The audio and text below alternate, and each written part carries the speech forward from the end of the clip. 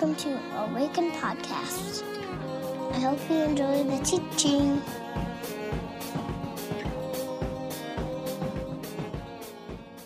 My name is Jenna. If we haven't met, like I said before, I'm the associate pastor here. Welcome to you. Like I mentioned, we were in the Dominican Republic this past week, potentially wanting to engage a global partnership with a church there. And we had such a fun time. It was a blast. I wanted to share kind of a funny story with you about one of my experiences there. So obviously in the Dominican, they speak Spanish, and I got to use my best Spanish sentence quite a bit, which is, ¿Cómo te llamas? What is your name? And then I would obviously say, Me llamo Jenna. And when I would tell kids and people my name, I usually would get a little bit of like a, Jenna? Jenna, And I just figured, hard J's, man, can be really tough to say. I didn't really think anything of it. And then on one of the last nights we were there, Manuel, one of our translators, came up to me and he said, Jenna, do you know what your name means in Spanish? And I'm like, no. And I was so excited to hear, because in English it means small bird, which is kind of stupid. And I'm ready. Micah's name means one who is like God, right? So I'm ready for like a really good meaning of my name. And Manuel looks at me and he says, well, it means hyena.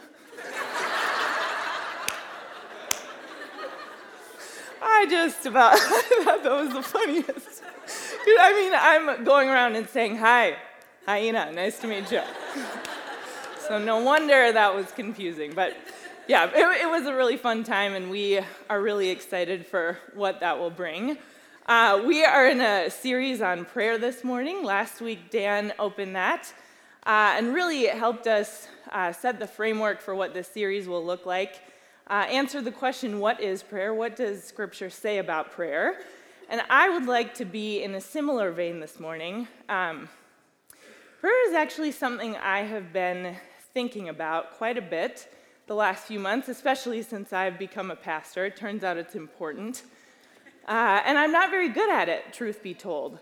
And as I was engaging what prayer is and thinking about it, this question, which is very typical of me if you know me, kept bubbling up to the top, and it just was, why?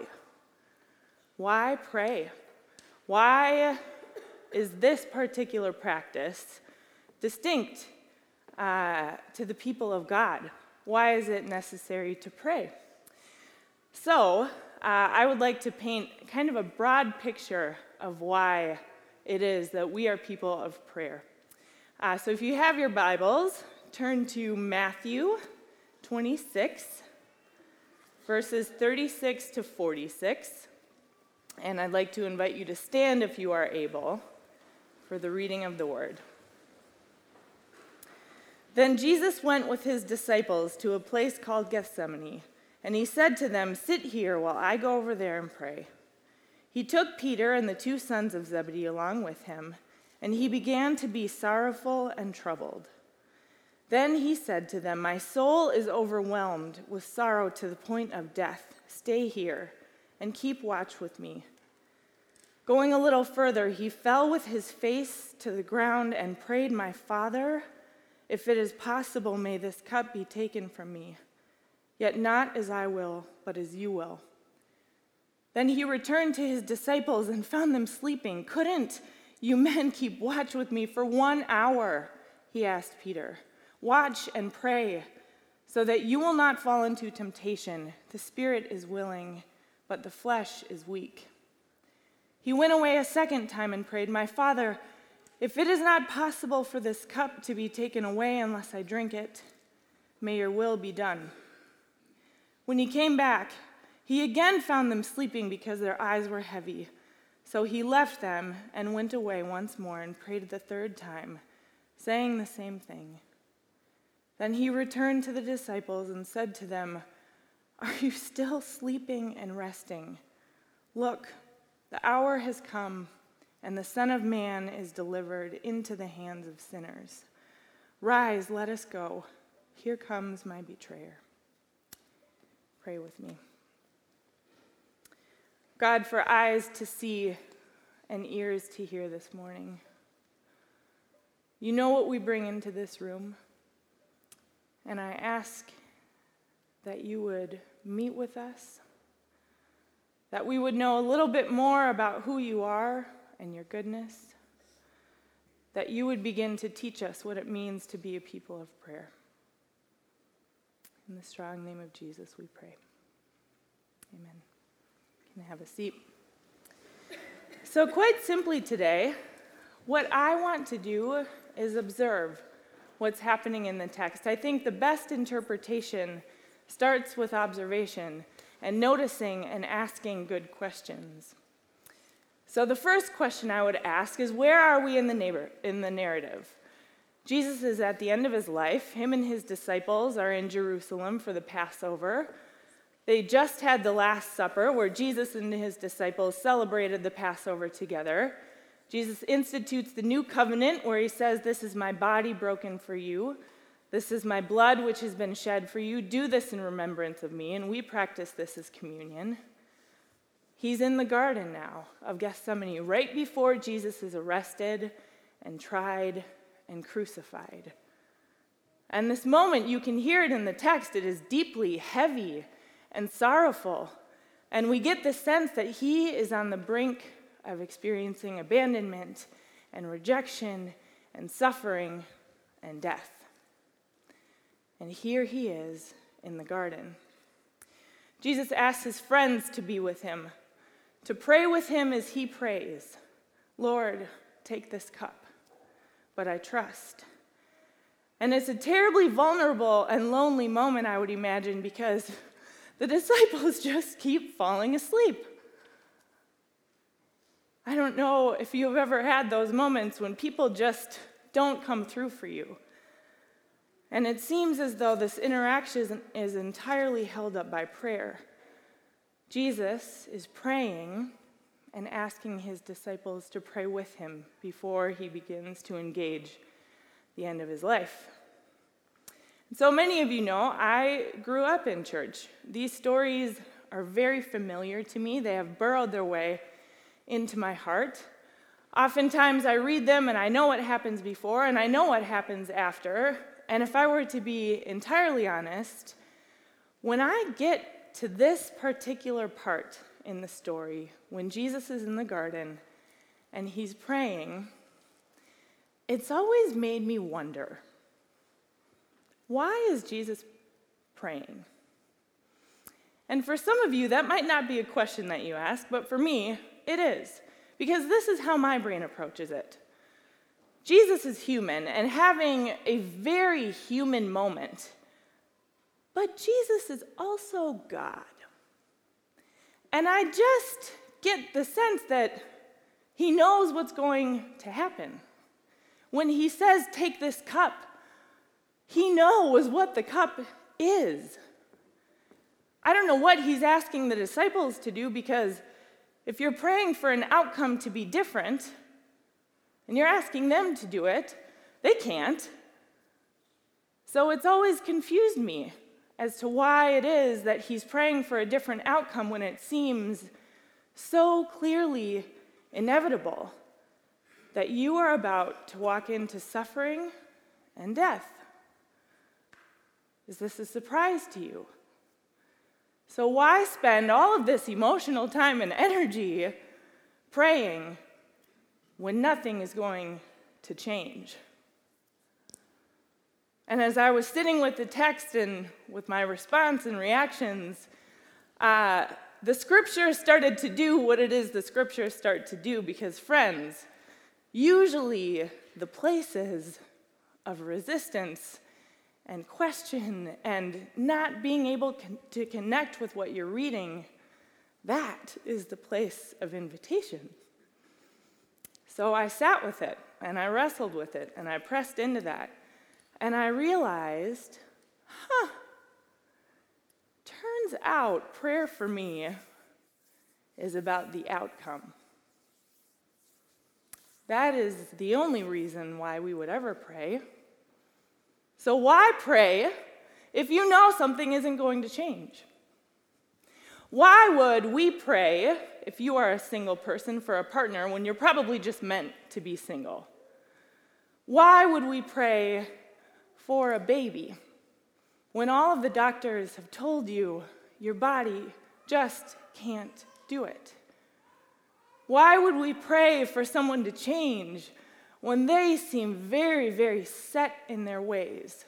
Why would we pray for healing when it seems as though this life is going to end in cancer?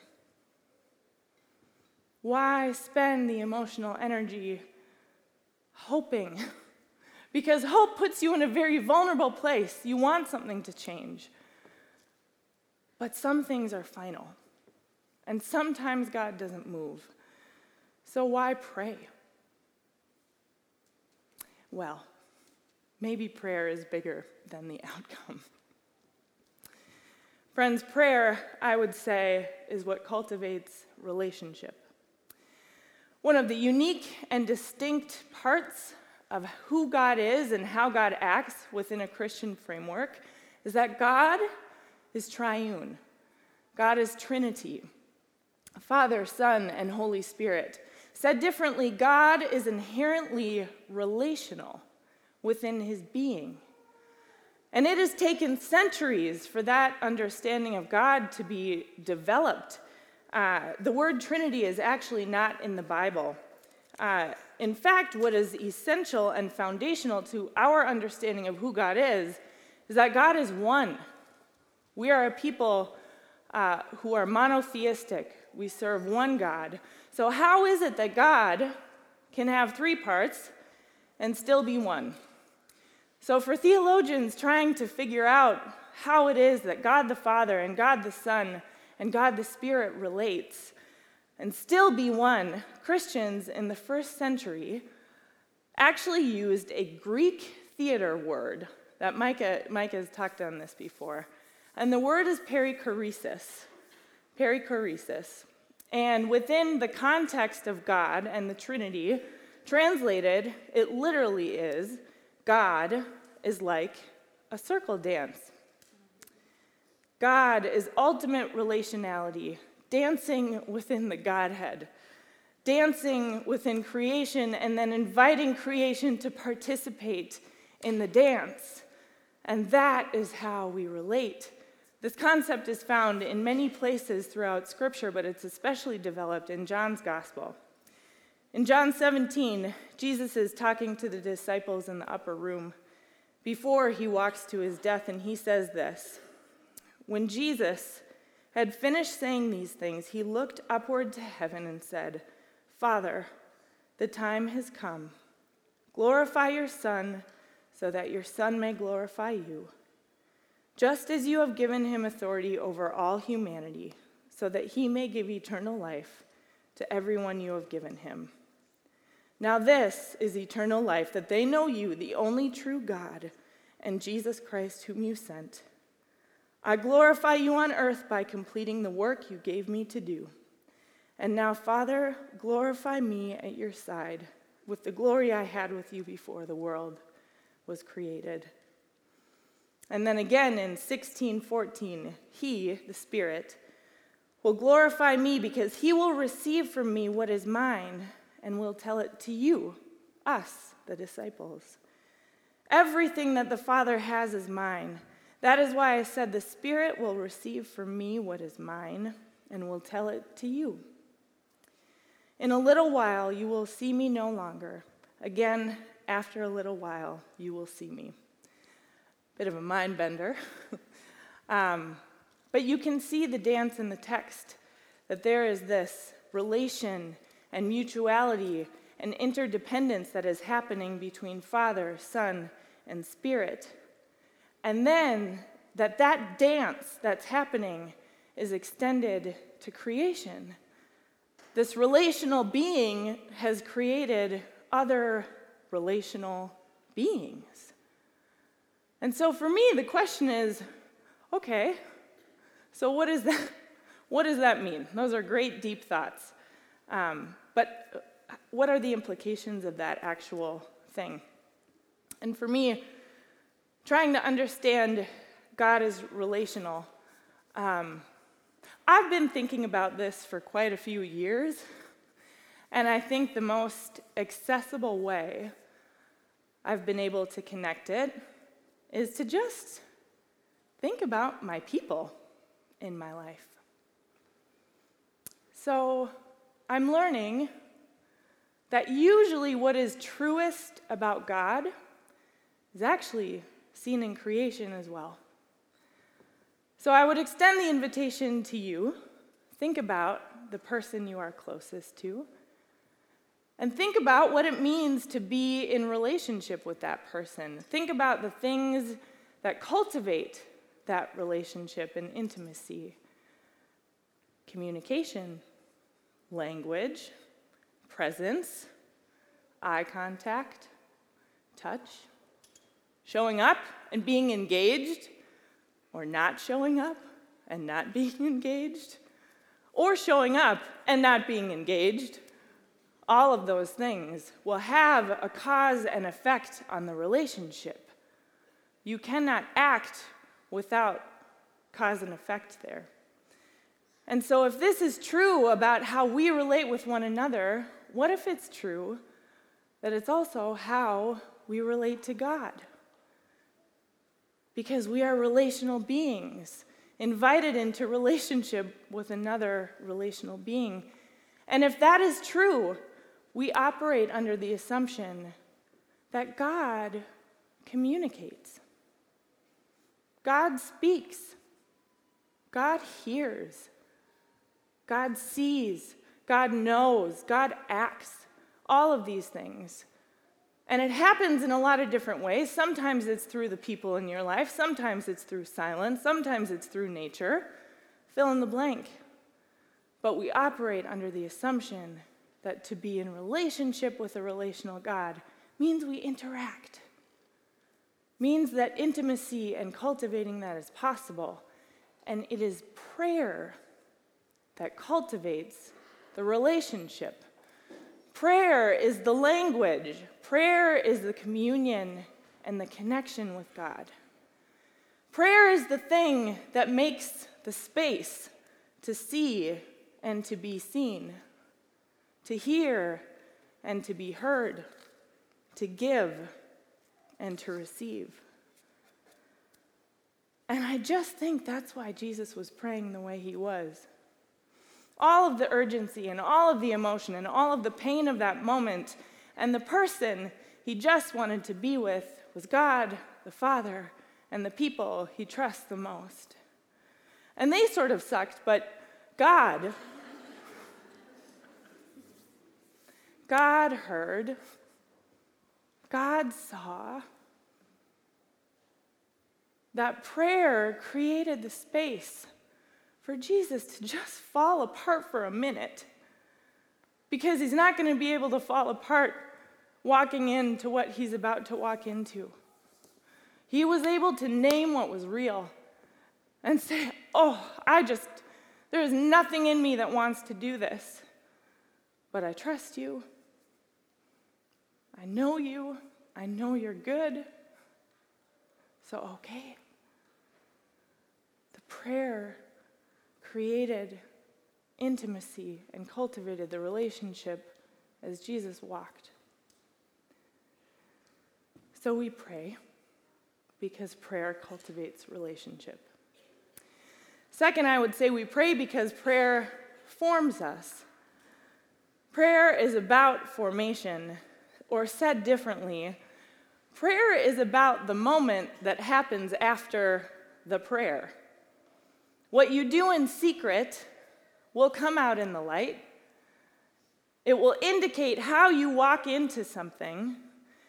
In this respect, I would say that prayer is not magic. It takes effort. I get this picture of a river and of jagged rocks and the water flowing over those jagged rocks, and it takes thousands and thousands and thousands of years for those rocks to be smooth. And that is prayer as formation. And sometimes it's boring. And sometimes you have nothing to say. And sometimes you have too much to say.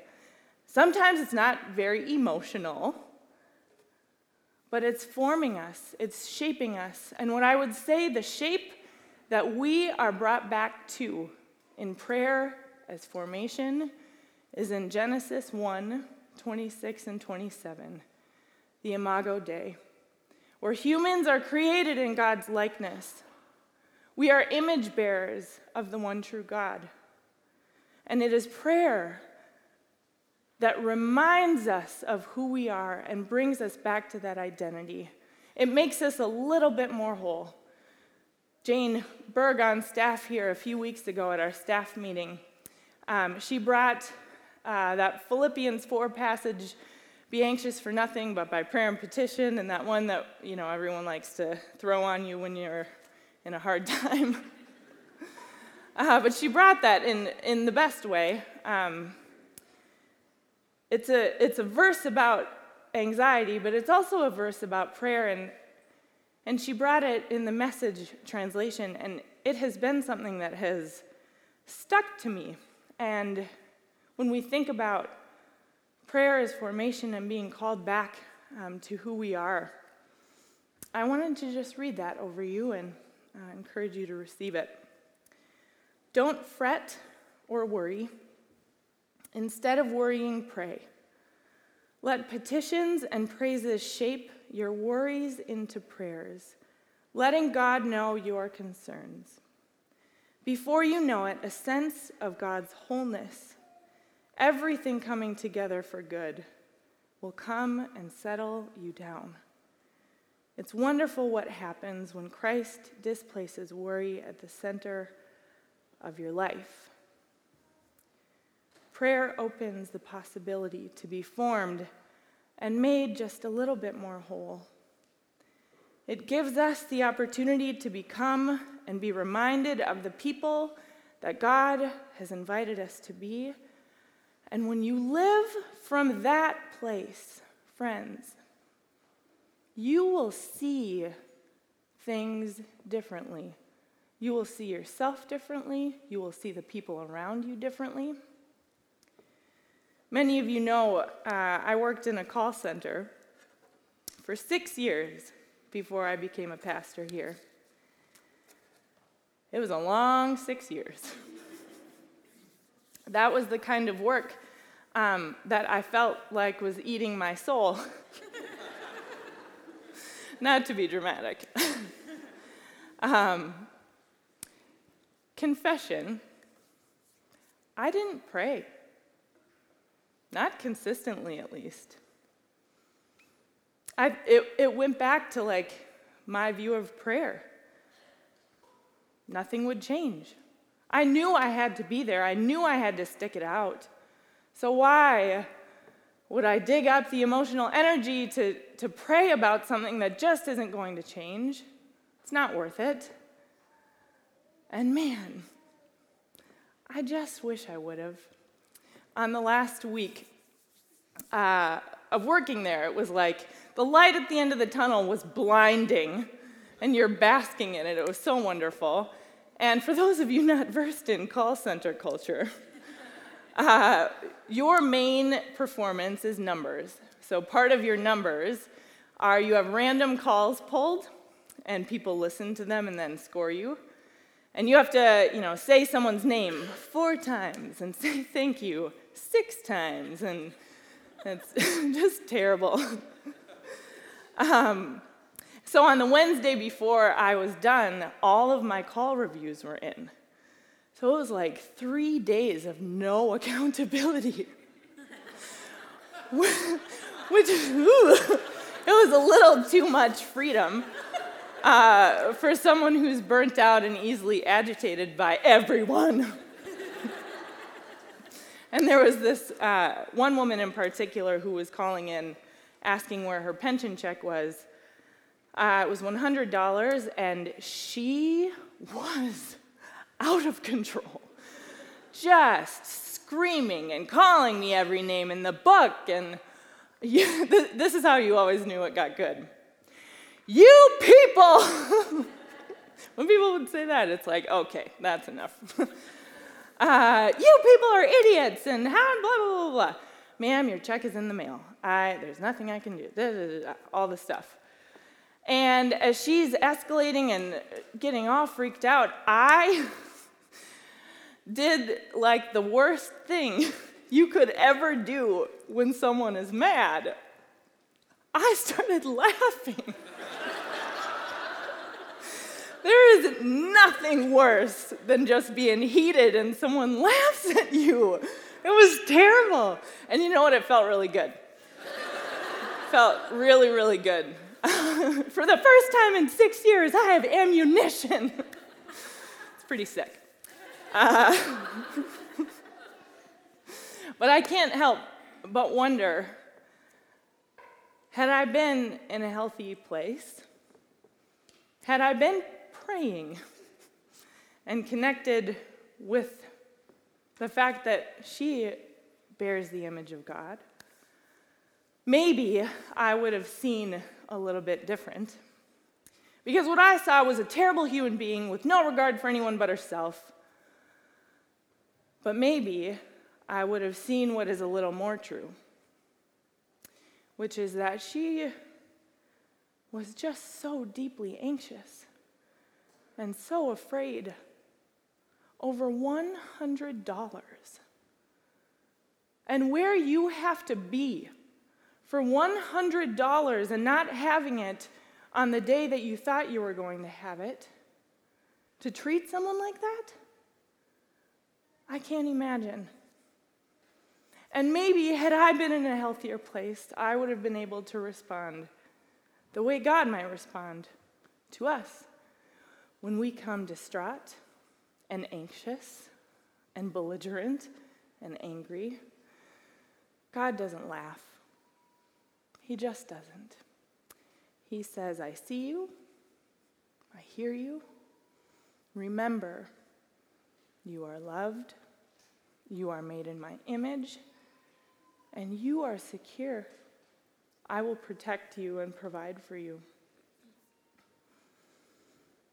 In our text, I think about this moment. The text says the hour is approaching and Jesus is about to be betrayed by his best friends, the people he trusts the most. He's about to suffer at the hands of his own creation. And maybe, just maybe, the stopping, the naming, everything that he's doing in this moment before he's about to walk towards something terrible, maybe it's dictating and shaping how he is walking. Maybe it gives him the strength and the big picture that he needs to do what he does. And so we pray because prayer forms us. And third, I would say we pray because prayer is a catalyst. Prayer does something. There is something so true about the interplay of God and creation. And when creation calls out a need and God moves, it happens. People are healed. People are changed. Things that were wrong are made right. Places that where injustice reigns now have the light of justice dwelling. It happens. God moves. And the scriptures actually talk about prayer more frequently as that. If you just type in one of those internet Bibles, prayer, all of these references come up. Like this, Numbers 11:2. When the people cried to Moses, he prayed to the Lord, and the fire died out. Hannah in 1 Samuel 1:27, I prayed for this boy, and the Lord has given me the request that I asked of him. Jeremiah 29:12-14, when the people are in exile, when you call out to me and come to me in prayer, I will hear your prayers. When you seek me in prayer and worship, you will find me available to you.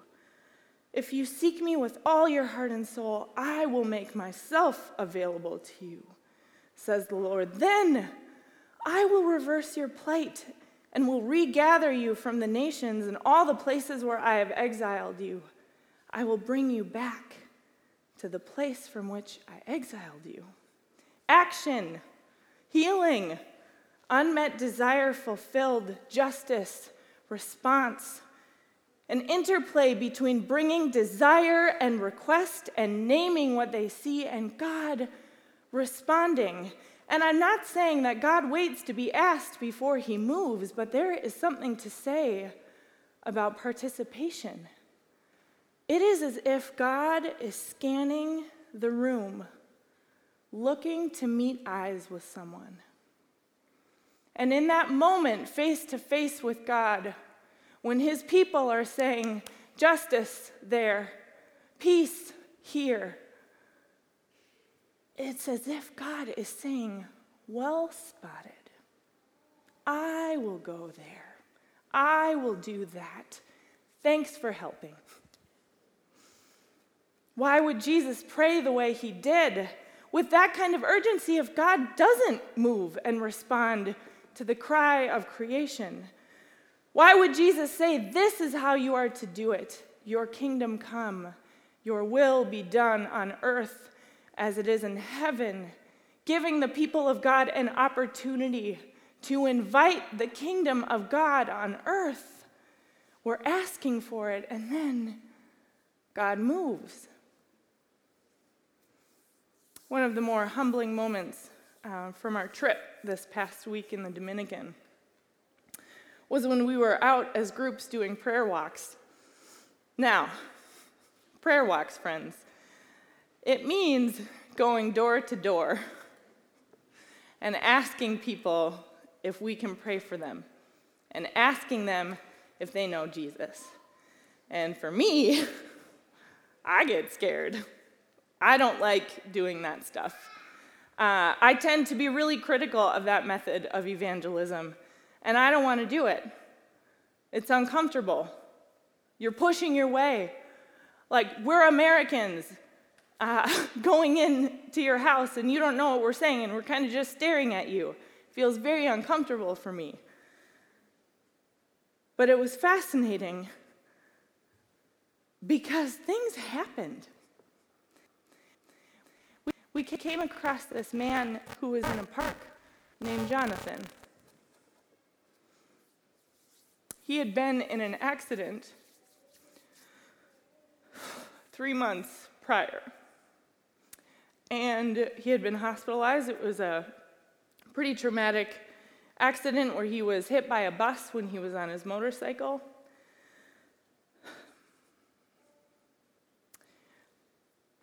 During his recovery, he began to drink pretty heavily, and addiction started to take root in his life.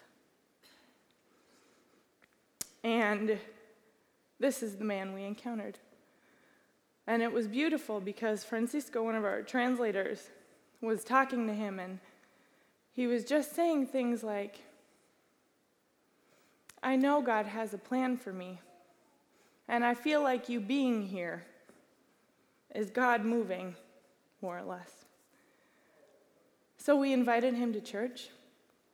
It seemed like he was just eager to be received. We invited him to church that night and decided we would meet up with him at 7 at the park. So a group of folks went out and to meet him and bring him, and Jonathan wasn't there. And, you know, I think for a lot of us it was sort of like, okay, yeah, you have a choice, but we really want you to be here. So the next day, we went on and did our ministry for the day, and we had a goodbye service at the end, which, man, if you thought Minnesotans had long goodbyes, Dominicans have us beat. It was a very long goodbye service where they say goodbye to us and we say goodbye to them, and it was wonderful. But sure enough, Jonathan comes walking in on his crutches, and we all see him, and we are all just delighted that this man is in our presence, and he sits down, and he looks right away at Elaine, one of our own Elaine Timchak, and pulls out a bottle of booze and says, "Can you dump this out anywhere for me?" And Elaine said, "Yes, I'd be happy to do that." And so he was invited forward, and we prayed for him, and he invited Jesus to change his life. It was this beautiful, vulnerable moment that we all were bearing witness to, where God broke through, where God saw, where it was time.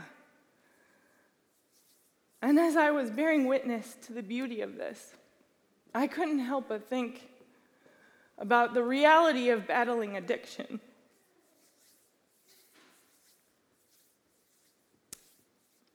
So I prayed, God, keep doing that.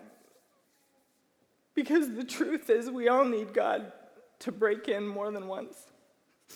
We all need God to move mightily more than once, sometimes with the same things. So I don't know if you know, but in the back, there are candles that you can light as prayers for people. And I think I just sensed this invitation every week as we gather to light a candle for Jonathan. So I would invite you to pray with me for strength, that God keeps showing up in mighty ways, and that God does that in our lives too. Sorry, didn't think I'd cry. So we pray, because God moves, and he hears, and he does stuff. So I want to invite John, Mark, and the band forward, and we are going to enter a time of response together. We are going to take a moment of silence, knowing that God keeps speaking even when the preacher stops. And then we'll sing together. And during that time of response, you are invited to stand and to sit, to kneel. Our prayer team is available. And I would just encourage, God moves in prayer. And so if there are things that you are holding, whether they are heavy or light, we invite you to bear witness to that with someone. So, pray with me, friends. God, thank you that prayer is bigger than us just being changed. And even though that is so good and so beautiful, that you use prayer to make us into who you want us to be. Thank you that you are a God that hears and that acts on our behalf. And so I ask that you would do that for each of us over and over and over again, because we so desperately need it. Thank you that you are good. In your name we pray. Amen. Friends, may we be a people that learns how to pray. May you know intimacy with God that you have never known before. May you be called back and defined by the image of God that you bear. May you know that God is on the move, that he breaks through. Friends, go in peace.